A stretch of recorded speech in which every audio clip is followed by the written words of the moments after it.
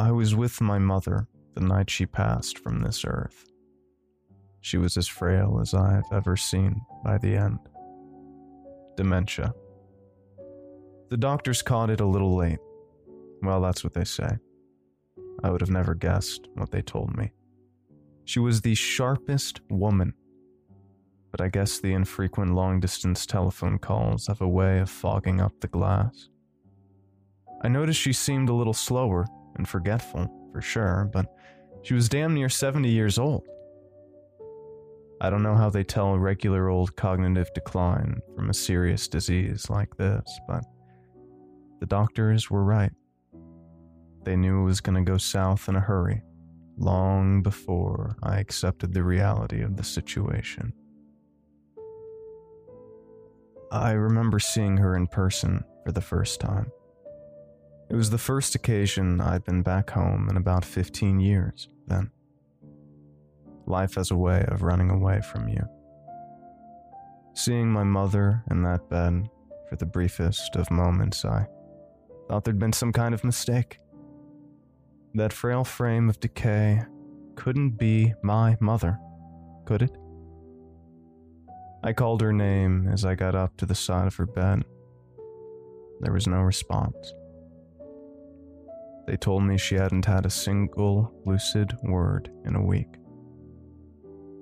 I made the trip home knowing it was bad, but the reality hits differently. I had to sit down. I didn't end up leaving that hospital for 2 days. I was jet-lagged and sick from a slurry of unhealthy food and bitter shock. I sipped from a bottle of Gatorade as I watched the floor below, to the left and to the right of my mother's bed. Her deathbed.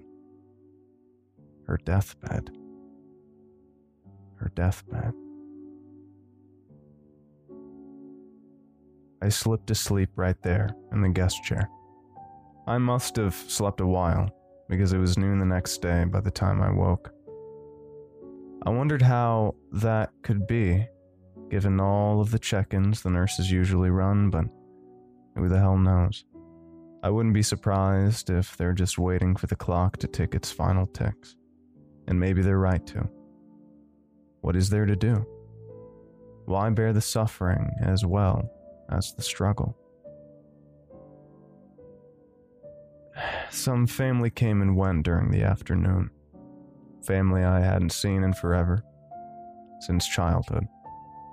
They held a distance between themselves and I, which made me recall hearing of some dramatic rumors that I thought I was too good to visit home many years ago.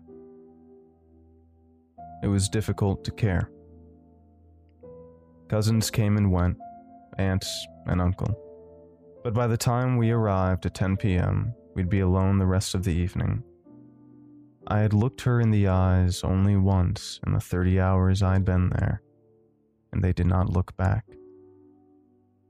I kept existing there, in that room, waiting for something, waiting for anything that would make sense or make things feel a little less strange in that dark and empty way. I held no true faith it would come. By midnight, I had already been noticing some growing all-around body aches for the previous couple of hours. At 1 in the morning, I felt like I was going to hurl if I didn't lay down somewhere. In my antsiness, I went on a walk around the facility and found a vending machine that carried energy drinks. It was in an open area accessible to the patients during the day, which seemed like an odd option for a dying elderly man. But I suddenly realized I hadn't had a drop of caffeine, or anything, in well over a day.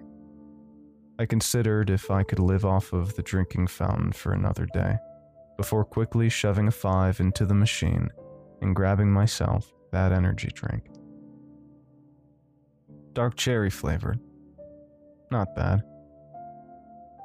By the time I got back into the room, I decided that, despite my delicious find, I really needed to rest my back for the night. So, I grabbed the luggage I had brought with me straight from the airport and gazed up to get a good look at my mother. She was the same unrecognizable woman I'd met as I entered this purgatory. I turned away and began for the door when I suddenly heard my name, shouted in a hauntingly gaunt but familiar voice. "Jamie!" I suddenly dropped what I held in my hands and turned around within an instant. My mother's eyes, now open, they locked with mine like steel. I didn't say a word as I slowly walked over to my mother's bedside, trying to control the tremors working their way down and through my limbs. "Mom," I said quietly, trying to smile but finding it a struggle. "Mom, can you hear me?" She was still staring me down as she returned. "How could I ever not? How could I ever forget my tree child?" She radiated warmth from those long-lost eyes. I felt a slight jolt of energy flow through me, and I quickly nicked the chair on the other side of the room and brought it right up to the side of the bed so I could sit face to face with her. "Mom, how are you feeling?" was the only thing I could struggle to say. She closed her eyes as if in thought, and when she opened them, there was something different. A slight tension, like she was in thought or some slight distress. Her eyes still with mine, she responded with, "You were given to me so many years ago, Jamie. Oh, you were my little sapling. You changed my life with your little life." I could see the strain in her face grow along with her excitement, and I tried to tell her to calm down and relax herself a little. She actually did so, and after a few moments of relative silence, she spoke yet again. "I need to tell you about the day I became a mother." I nodded my head and tried my best to relax a little into my chair. My mother looked off towards the moonlit window as her words went on. "As you know, I had you when I was 35. I was late to the party, but it wasn't because I had a choice in the matter. All my life I dreamed of motherhood, Jamie. I dreamed of you. But my own mother crushed those dreams when I was still innocent. She told me I would never have a child. Distressed as I was, I fought back, but she assured me that God had crafted me incomplete, that I was not allowed to care for and raise a family. As I grew, I thought she simply wished to hurt me. But then one day through a doctor's visit, her horrible words were proven true. I was born without ovaries. Or, that's what they think. The only thing they know for certain is they aren't there anymore, and they haven't been for a substantial amount of time. I always had the dark cloud of my mother's words hanging over me, but now I was no longer able to formulate a comfort. I was lost and destined to be forever alone in this curse of all curses. By my 30s, I had been trying to find my way in this world for far too long to have so little to show for it. I yearned for you so badly, Jamie. I wanted to experience the ride of motherhood with a passion that rivaled the spirit of any woman.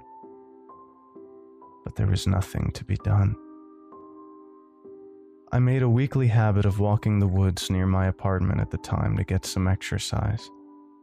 I wasn't a woman of motivation, but I found it in me to try at least once a week. It was the fall, and the trees were dyeing back their leaves to all shades of deep reds and browns and vibrant yellows and oranges. I was making my way through my usual route when I looked off to my left to see the most beautiful rose bush I had ever seen.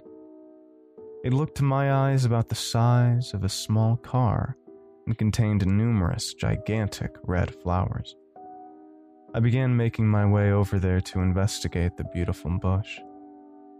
The smell of those roses, Jamie.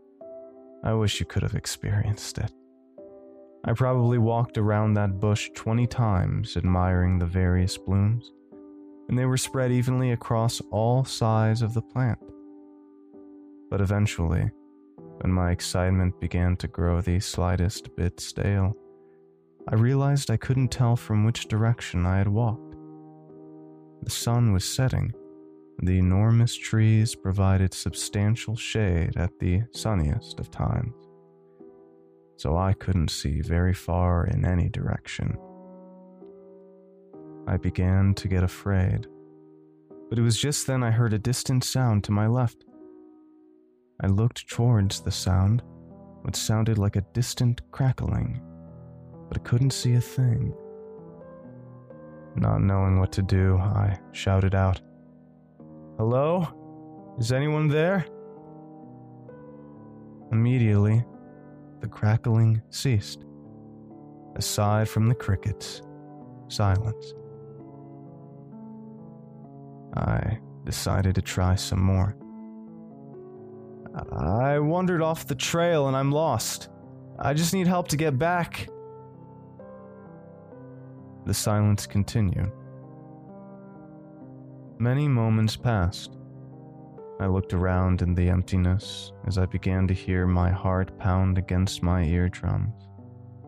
But just as I was about to start exploring the area, the distant crackling, now clearly rhythmic, started up again. Still no response, but the distant sound was steady. I decided the safest bet would be to walk towards the sound. As I got closer, the sound began to sound less like a crackling and more like a knocking, like a quick tapping on wood. And as I arrived to the source of the sound, I struggled to grasp the sight before me. I found myself before a thin little stream sectioned right in the middle of these woods. The stream was no wider than a few feet, and I couldn't imagine its depth would measure to much.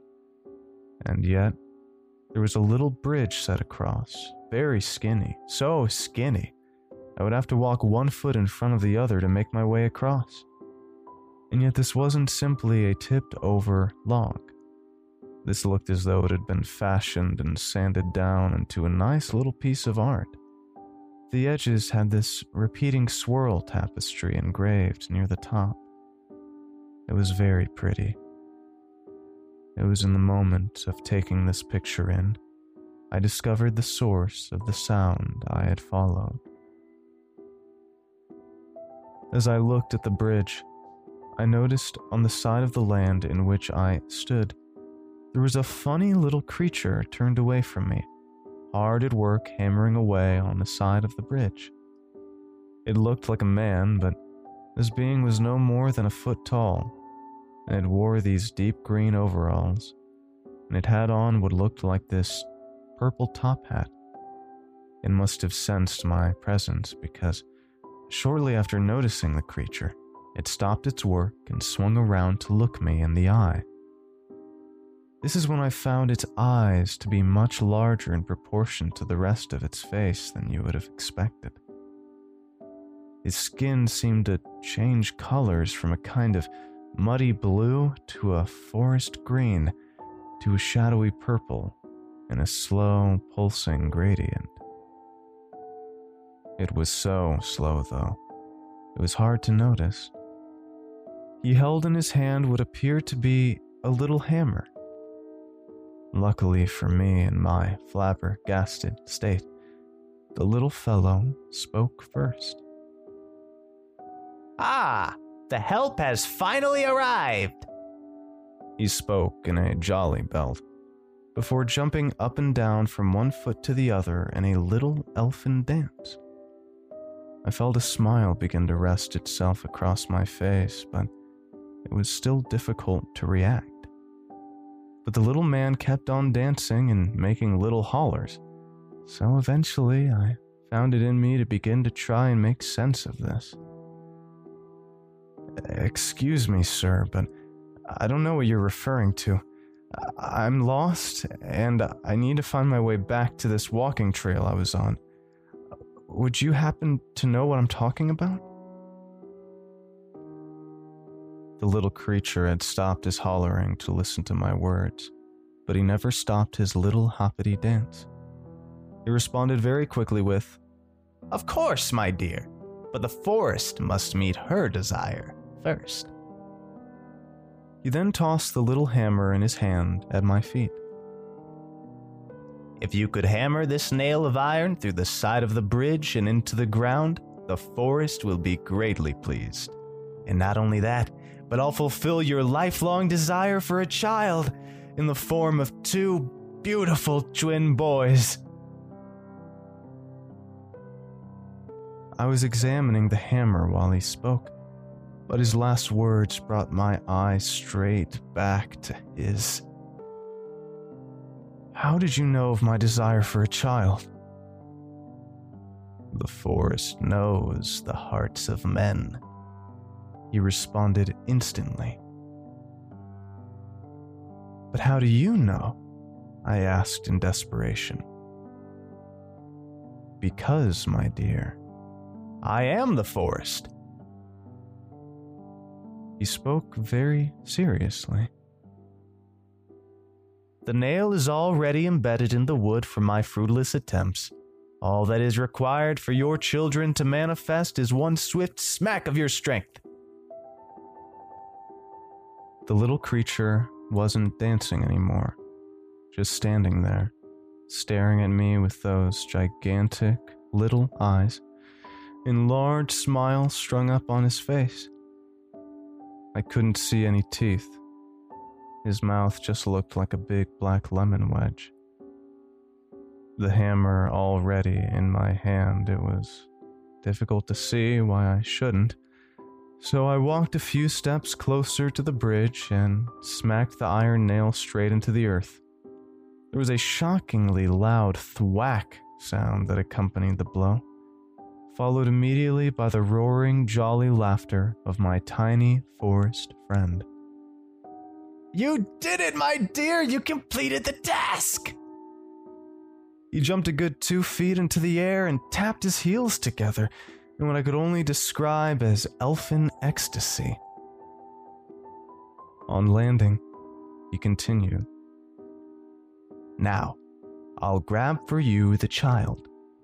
You just cover your eyes and close them until I tell you to open. And no peeking, my dear." I dropped the hammer to the ground and covered my eyes. A few moments passed and I heard some scurrying. More moments passed and the strange little sounds continued here or there. I began to get a little uneasy, growing the longer this went on. Eventually, I could no longer help myself, and I created the slimmest of cracks between the fingers of my right hand and peered through into the forest. My pupil followed the direction of the shuffling sounds, which led my eye to the largest oak tree in the forest. I could see a little figure popping in and out of view from the foliage 20 feet up the tree, and then I saw this figure disappear into a little hole dug out from the bark by a hummingbird. The shuffling sound ceased. I closed my eyes again. About a minute later, the shuffling returned, and I peeked ever so carefully again to see that shadowy creature crawling out from the hummingbird's hole. I closed my eyes quickly a final time, and just a few moments later, I heard the little man's familiar voice. All right. You may open your eyes and claim your prize. As I did so, I found, laying before me on the leaf-covered forest floor, a small newborn child swaddled up in light blue blankets. I immediately lunged down, swinging him up into my loving arms.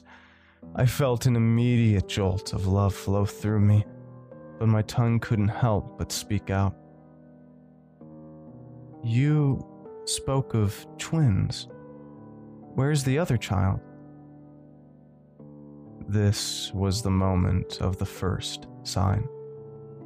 My little forest friend suddenly lost his jolly smile, and his face turned to a fierce grimace.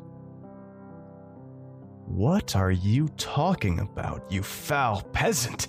Don't you know to be grateful for what is given to you? I was flabbergasted by the sudden shift in tone. No, it's not that, sir. I assure you I'm extremely grateful. I just believe I heard you speak of twins. His rage grew visibly across his face, and his skin began to boil into a deep shade of shimmering red. You leave this place and never return. Your kind is not welcome to the maidens and masters of the trees. Take your gift, as it will be the last you ever receive. Be gone with you. The little man immediately dashed away into the trees, as I yelled out after him, Wait, I don't know how to get back to the trail. Where do I go? But the creature was gone.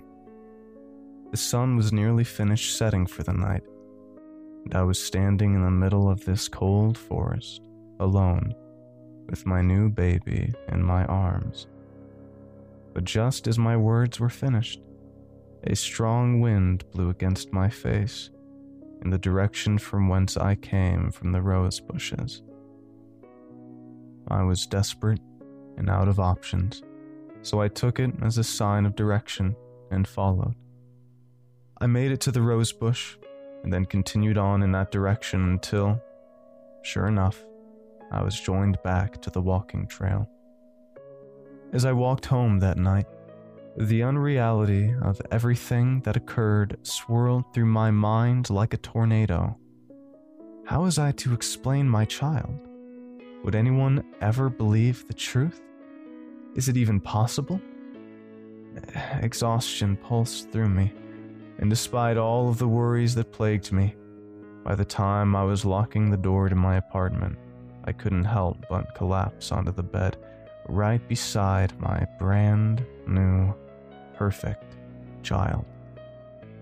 I must have fallen asleep instantly, because I don't remember anything else until the sun woke me up from the window at about 7:30.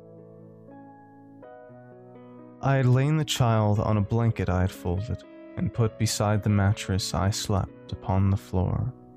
So as my eyes greeted the sun, perhaps you can understand my surprise as I found my newborn child's face just before mine.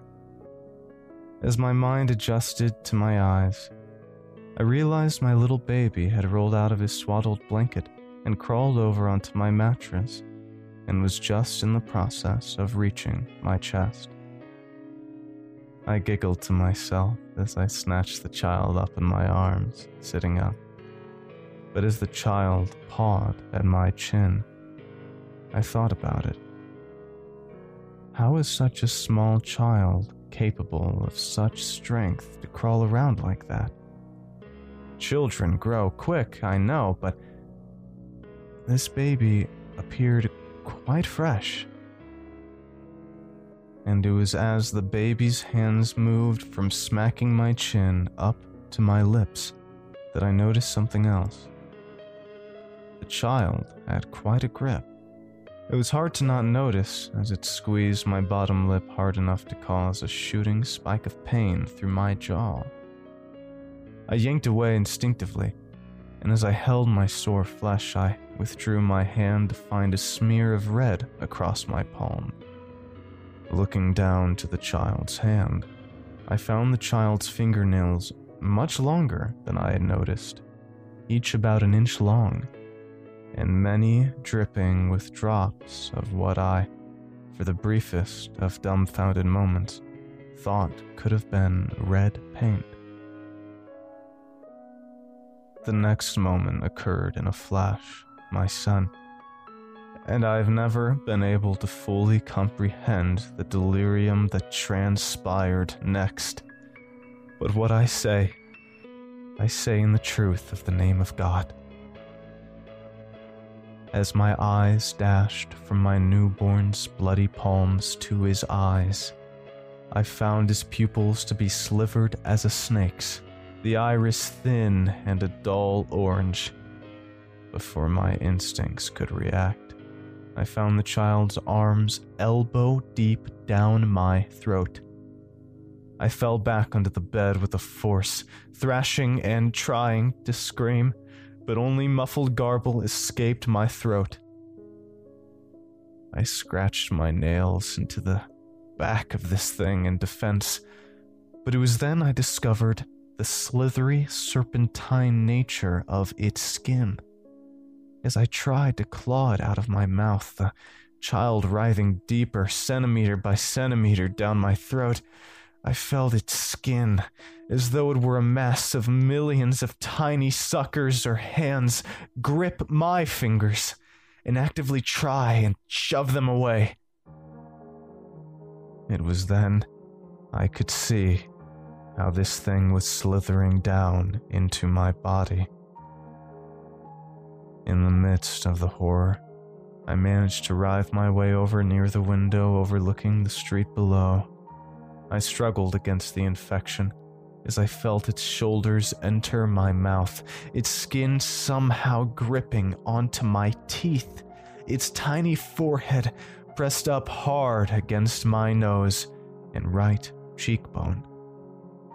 As I continued scratching into the demon's back, deep black oil began to flow out of the wounds and cover my hands like I had just stuck them in a bath of rotten gravy. The obsidian oil began to flow in earnest, before it erupted in large squirts like a struggling volcano, splattering 3-foot-long splotches of black ooze across my walls. Around this time, I realized it hadn't made its way much deeper in the last few moments, and realized it was struggling to get its head around my nose and into my mouth. It was stuck. In my agony, I clawed my way up against the wall and unlocked the window, grasping the top ledge of the window frame as I collapsed back onto the floor, the window pane collapsing down along with. I knew what I was looking for. I had to wait until the exact moment the child attempted to relax his serpentine skin enough to withdraw his shoulders, just enough to wedge his skull right down my throat. And I knew if the child was successful, my last hope would be destroyed right along with. I struggled to lean myself back up against the wall, still trying to claw through the goop as best I could. And then suddenly, I felt him twitch, a relaxing of the grip within the soft tissue of my mouth and throat. It was at this exact moment I dug my nails as forcefully and as deeply as I could into the flesh of this demon's back, and in one fluid motion, flung the beast straight out of the open window, flinging big blobs of black oil all across my walls and splattering across the sidewalk below. All of this, from the first lunge into my throat to the flinging him out of the window, probably took less than 60 seconds. As I choked and coughed and dry heaved, trying to clear my throat while catching my breath simultaneously, I suddenly heard a loud commotion outside. Leaning up out of the window, I stared down 3 stories to the surface below. I didn't see anyone around, No people, that is. I did, however, find the most horrible sight. That creature, what was supposed to be my beautiful child, was now chest deep down the throat of some stray dog. It looked to be about the size of a German shepherd. But it, like me, was covered nearly head to toe in this strange black slippery ooze. My eyes caught the scene no more than a second before the child had launched itself entirely down the canine's throat, deep into its belly. My eyes were about bugging out of my head as I stared at this dog as it stumbled around the sidewalk. It was behaving very strangely, like it was drunk. It'd wobble a step or two forward and stumble down, then try again. But then, on its last collapse, no more than a minute after I caught it in my gaze, the dog began to change. It was subtle at first, like the black ooze covering his fur was just moving or something. But I realized it was actually bubbling. And as I watched the black covering bubble and stream and evaporate, it was suddenly evident that the dog was swelling up like a very slow inflating balloon. The black ooze slid and evaporated off along with its fur as its skin swelled to a bloated, bruised purple and black disease. Twice its size, then 3 times. And when I'd say it was close to 4 or 5 times its original size, it just popped. The dog just poofed, and its guts covered the entire length of sidewalk I could see out the window. Although, considering its guts were also a black oozing slime, anyone who hadn't been there to see it wouldn't know what they're looking at. Probably think it's just some mess of some sort. Maybe motor oil. Maybe they'll think it's organic off of a rancid stench. Maybe not. The one thing I knew was that no one would ever think that black sludge was a dog. And I knew for an absolute certain no one would ever believe that sick to be a child. It took me hours to get the gunk cleaned off of my floor and my walls and my clothes and myself. I found by the end of the first hour, much of the thinner spots had crusted up into this sickly, dark, off-grain adhesive, solid-looking but highly sticky and viscous to the touch, which made the process all the more difficult. But in a way, it didn't take too long, because I was deep in thought the entire time. I was deep in meditation over what had just happened, and how it happened, and why it happened. The ultimates of the situation, the ultimate questions begging for an answer, I knew were far beyond my reach. But certain things were no mystery. For one, that child was not a child. Not a true human child, anyways. For another, that little creature was not only not benevolent, he actually tried to kill me. And for what? For helping him with his bridge? For following his every command? For asking any single question of the child, or why he spoke of twins when he only had one? It made absolutely no sense. And that was it, really. That was why I did what I did next. That was when I made my decision. When I realized that despite no benefit, that thing meant to murder me. And if it was willing to take my life for simply helping him, what's to say what such a creature is capable of in the future? From my closet, I grabbed my old grade school backpack I hadn't used in forever, emptied it straight to the floor, and then began filling it with all of the loose newspaper, paper towels, and any junk cardboard I could find. Grabbing 2 more things as I headed out the door, the sun was beginning to set as I made my way towards the forest. So ill thought out were my actions, I hadn't even thought to throw on socks. I just ran out there in my flip-flops. There was no time to lose. As I found myself at the familiar place I had ventured off the path the day before, I slowed down and began scanning the trees to my left in search of the rose bush. It took me a few minutes, but sure enough, it was there. I waded my way through the branches, and upon reaching the roses, I continued further until I stumbled upon the small stream sporting the new little bridge. I came with purpose, but little preparedness.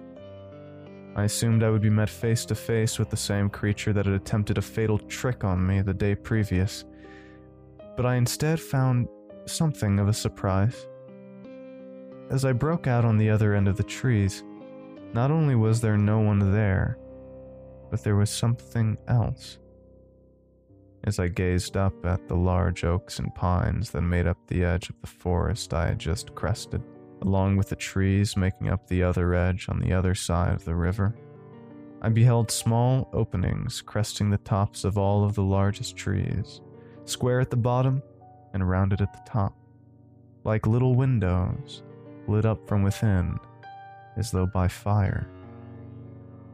It was then I realized that some of the trees contained small little chimneys that bellowed out a steady stream of smoke. I could not have been more relieved or excited. I took in the sight before me for no longer than a few moments before I sprang into action. As another quick precaution, I scanned around myself quickly as I walked slow and steady up to the large oak that evil little creature had fetched that demon child from. Luckily for me, there were already heaps of dry leaves covering the forest floor, and it had not rained in more than a few weeks. I began heaping large handfuls of newspaper and cardboard across the perimeter of the trunk of the tree, and as the last was dumped from my backpack, I took out the bottle of isopropyl alcohol I had packed right along and dumped the entire thing across the forest floor, absolutely soaking the newspapers and cardboard. I then threw the empty plastic bottle into the river. With what I was about to do, a bit of litter would be the least of my ecological sins. The now empty backpack back on my shoulders, I held in my hand the final piece of the puzzle, the book of matches. I used one match to light the pack, which I immediately tossed onto the mass of soaking newspaper, which sparked a huge cloud of flames, engulfing not just the great oak, but many of the surrounding trees instantaneously, in a gigantic cloud of fire. All of this I witnessed in the span of time it took for the matches to leave my fingertips, spin around, and begin running as fast as I could towards the rose bush, towards the trail. By the time I was there and sprinting down out of the forest towards my apartment, along with the crackling of disintegrating trees in my back, I heard what sounded like distant cries, screams. But I didn't stop moving until I got back home. I didn't hear the sound of fire trucks until then, so I was confident no one saw me. And apparently, no one did.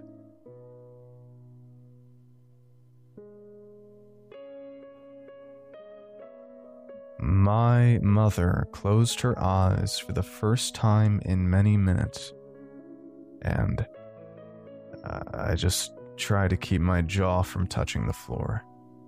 My poor Poor mother, I thought. Her illness had eaten away at her mind to the point of bizarre and disturbing fantasies taking over and overriding her true life memories. What a horrible, horrible fate, I thought to myself. I kept silent as I tried to think of how best to respond. It hurt me to see her like this, but I also knew how sensitive a place she was now. I didn't wish to distress her by arguing with her or anything like that. So I just sat, and I thought, and I thought, and I sat. And at some point, my mother began to speak again. They weren't able to put out the fire. Not for a day. By then, half the trail was eaten up, along with probably half of the forest, far as I could tell from the outside. But 2 days after that fateful night, as I was walking back home, I met the entry to the trail. It was taped up with police tape. I had heard on the news that the authorities were treating this as an arson case. If I was smart, I probably would have kept on walking, but for some reason, I just needed to see. I needed to know. The rose bush was long gone, so I had to make a lot of guesses, though I had the newly flat land on my side as far as navigation is concerned, which certainly came in handy. I tried to see if I could make out the distant river from the trail path, but it was no use. So after a time, I decided to just start walking out there, praying I wouldn't become lost again. It turns out, I wouldn't need to walk more than 30 feet before I could make out the distant river. And when I arrived at the site, a wave of euphoria and satisfaction spread out through my limbs. It was just the most beautiful moment. All of the trees that bore holes and chimneys and served as sanctuary for the sly and dangerous creatures of the forest, every last one of them had been reduced to nothing more than a charred stump. I smiled in satisfaction. They tried to get me, but I got them. Better luck next time, I thought. But before I was ready to make my leave, I thought I heard something. A little squeaking of some kind, but I just couldn't tell. I began walking around trying to follow the sound, which led me to the large charred stump of that great oak. The sound at its loudest, I suddenly realized it was coming from under the stump. Laying my hands upon the burnt wood, I gave it a little shove, and finding it to be quite weak and ready to be unearthed, I shoved with all of my might and overturned the stump. I found a little depression in the earth below which held a small wooden chest looking to be carved out of plain, fresh, unpolished bark.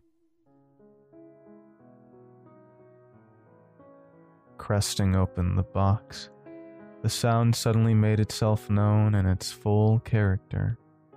The squeaking I had to investigate was, in fact, the sound of a sobbing infant. An exact carbon copy of the demon child the creature in the forest had bestowed upon me was laying right there before my eyes. But unlike the demon child, this one seemed active. It was crying, like I stated, but it was also moving its arms. The demon child didn't seem to move a muscle until it was ready to make its move, but I just didn't get the same feeling from this child. As I picked up the child and held him to my chest, I couldn't help but to feel the most intense surge of love and emotion I had ever experienced in the entirety of my life, and I knew, Jamie, that you were special. I knew you weren't a trick. I knew you were truly destined to be my baby boy.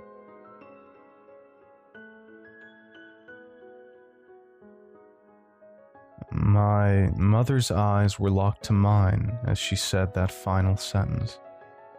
I'm sure I looked horrified. I couldn't comprehend how she could spin such a tale with such sincerity. How could she believe such an event took place? But, even in my skeptical shock, the thought didn't elude me of how sane she sounded, and how, despite the impossibility of the events she described, it all made perfect sense, in a way. Perhaps only in a way, but still. She didn't sound like a mentally gone person, which, given the story she just told, felt important to note. After using every last ounce of willpower to keep myself composed as I held my mother's hand, I quickly whispered, "I've got to use the restroom, I'll be right back," before scurrying out of the room. And I took my sweet time in there, absolutely no rush to get back.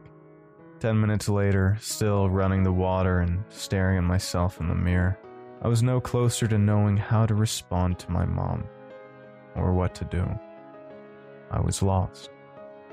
10 more minutes went by. I eventually had to force myself to dry my hands and begin my return to the room. But as I exited the lavatory, I saw 2 nurses rushing somewhat hurriedly down the hall in the direction of my mother's room. I followed. Turning the corner of the doorframe, there she was, lying in her bed, her eyes closed. A loud tone screeches out in the background from one of the machines. Someone in there said something to the effect of, "I'm so sorry." I wandered back to the bathroom. Back at the hotel, I tried to figure out if I was going to hang around for the funeral or if it would be better to just get out of Dodge. I was in a state difficult to describe. Numb, confused, perplexed, shocked, sad, and a little scared. Her death was destined to be horrible, as the loss of any loved one will always be. But with the context she laid before her exit, my brain just couldn't form a coherent thought. It was like I was living in a dream world. Nothing made sense. Was I even awake? I apparently was, because in my sleep that night, I had a dream. A very strange dream. A very, very strange dream. It was one of the kinds that feels realer than real life. The kind that seems to last hours. The kind that feels like it has a message to deliver. That's the kind of dream I'm talking about. I was not a character in the dream. Not really. I was purely a voyeur. It was like I was watching a movie, though in this case, it was like I was watching a security camera from the top corner of a room, because my perspective never changed once through the entirety of the vision. It was a small room. There was a single window and a single door, all in the same wall. I could see out of the window a dark night sky. The room was lit in a haze of light and shadow from the source of a few candles placed across the floor. And there was silence. Until I suddenly heard a rattling, followed by a click. And then the door opened.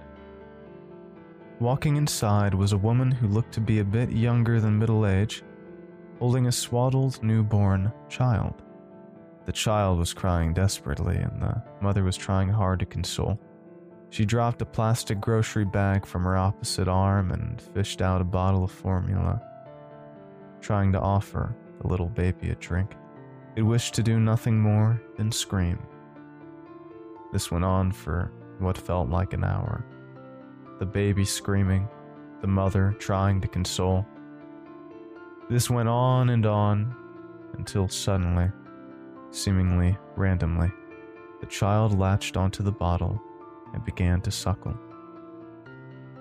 The mother sighed intensely in relief, before I heard her almost whisper, "Oh, thank you, Jamie."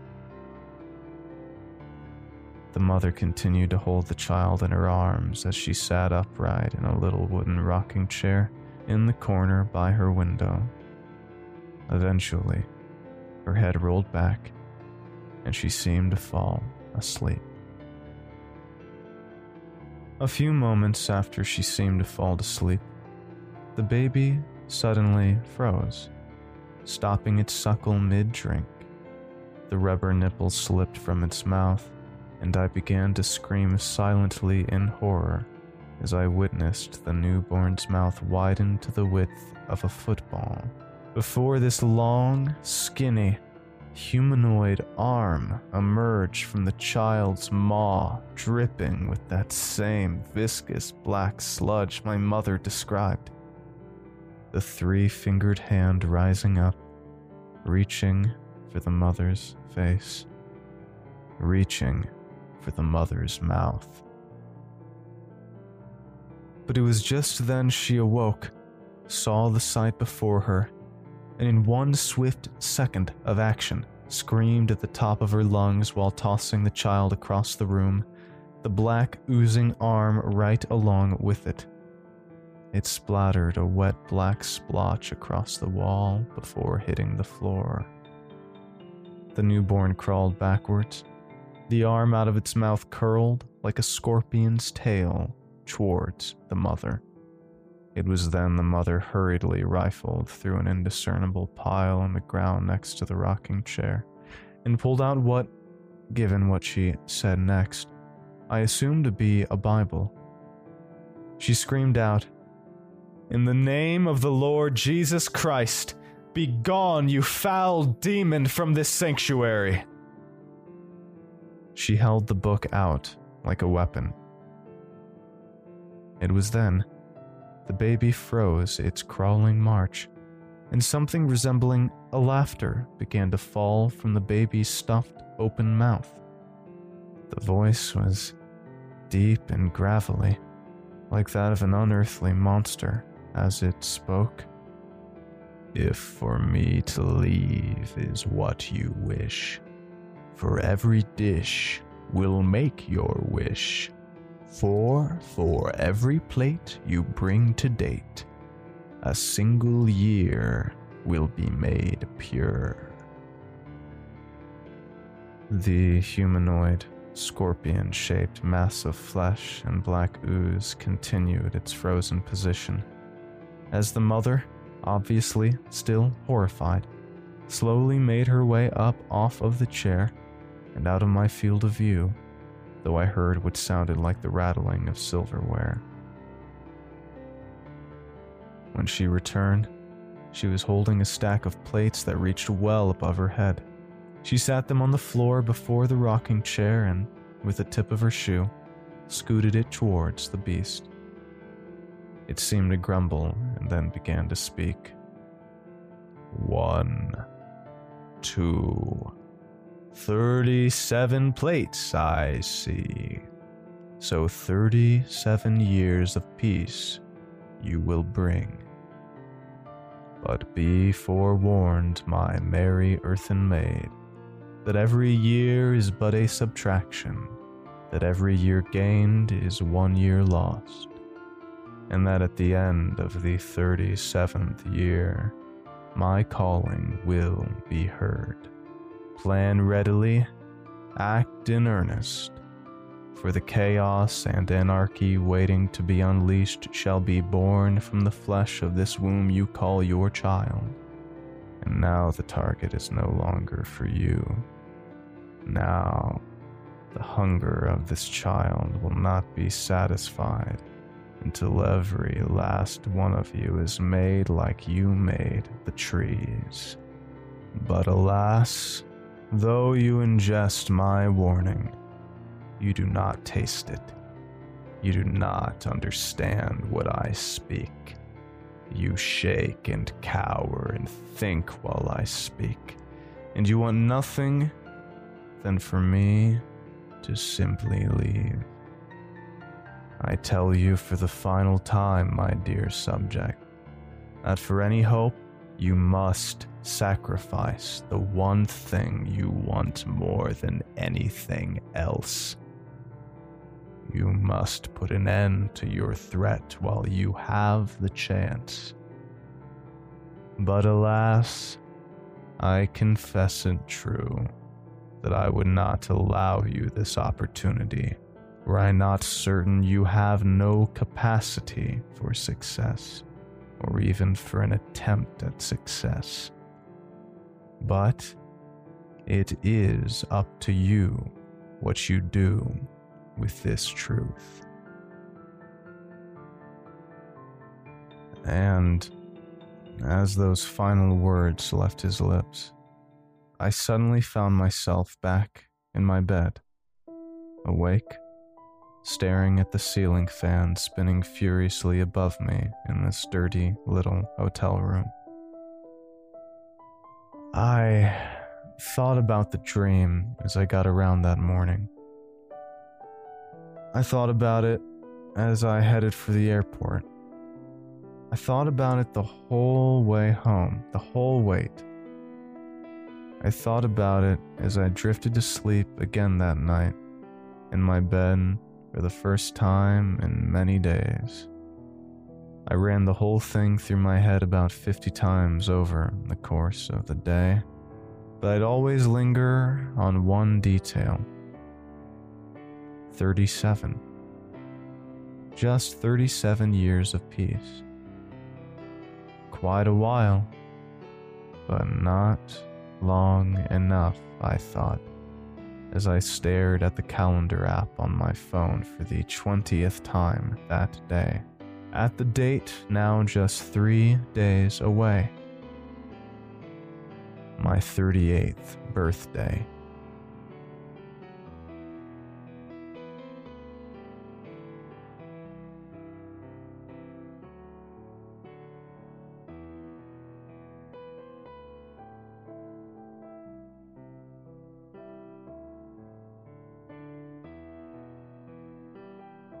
Thank you for listening to tonight's episode of CLANCYPASTA. It was another tale written exclusively by yours truly. I sincerely and deeply hope you enjoyed the story. If you did, it would go so far if you just followed, if you're listening on a podcasting app, or if you're on YouTube, if you could subscribe. And it helps out so much. All the support I get on Patreon. So if you can and you would like to, I would really appreciate it. It would mean the world if you would go to patreon.com/CLANCYPASTA. Follow me on Instagram at CLANCYPASTA, and I will see you all very soon. Have sweet dreams, everyone. Cheers.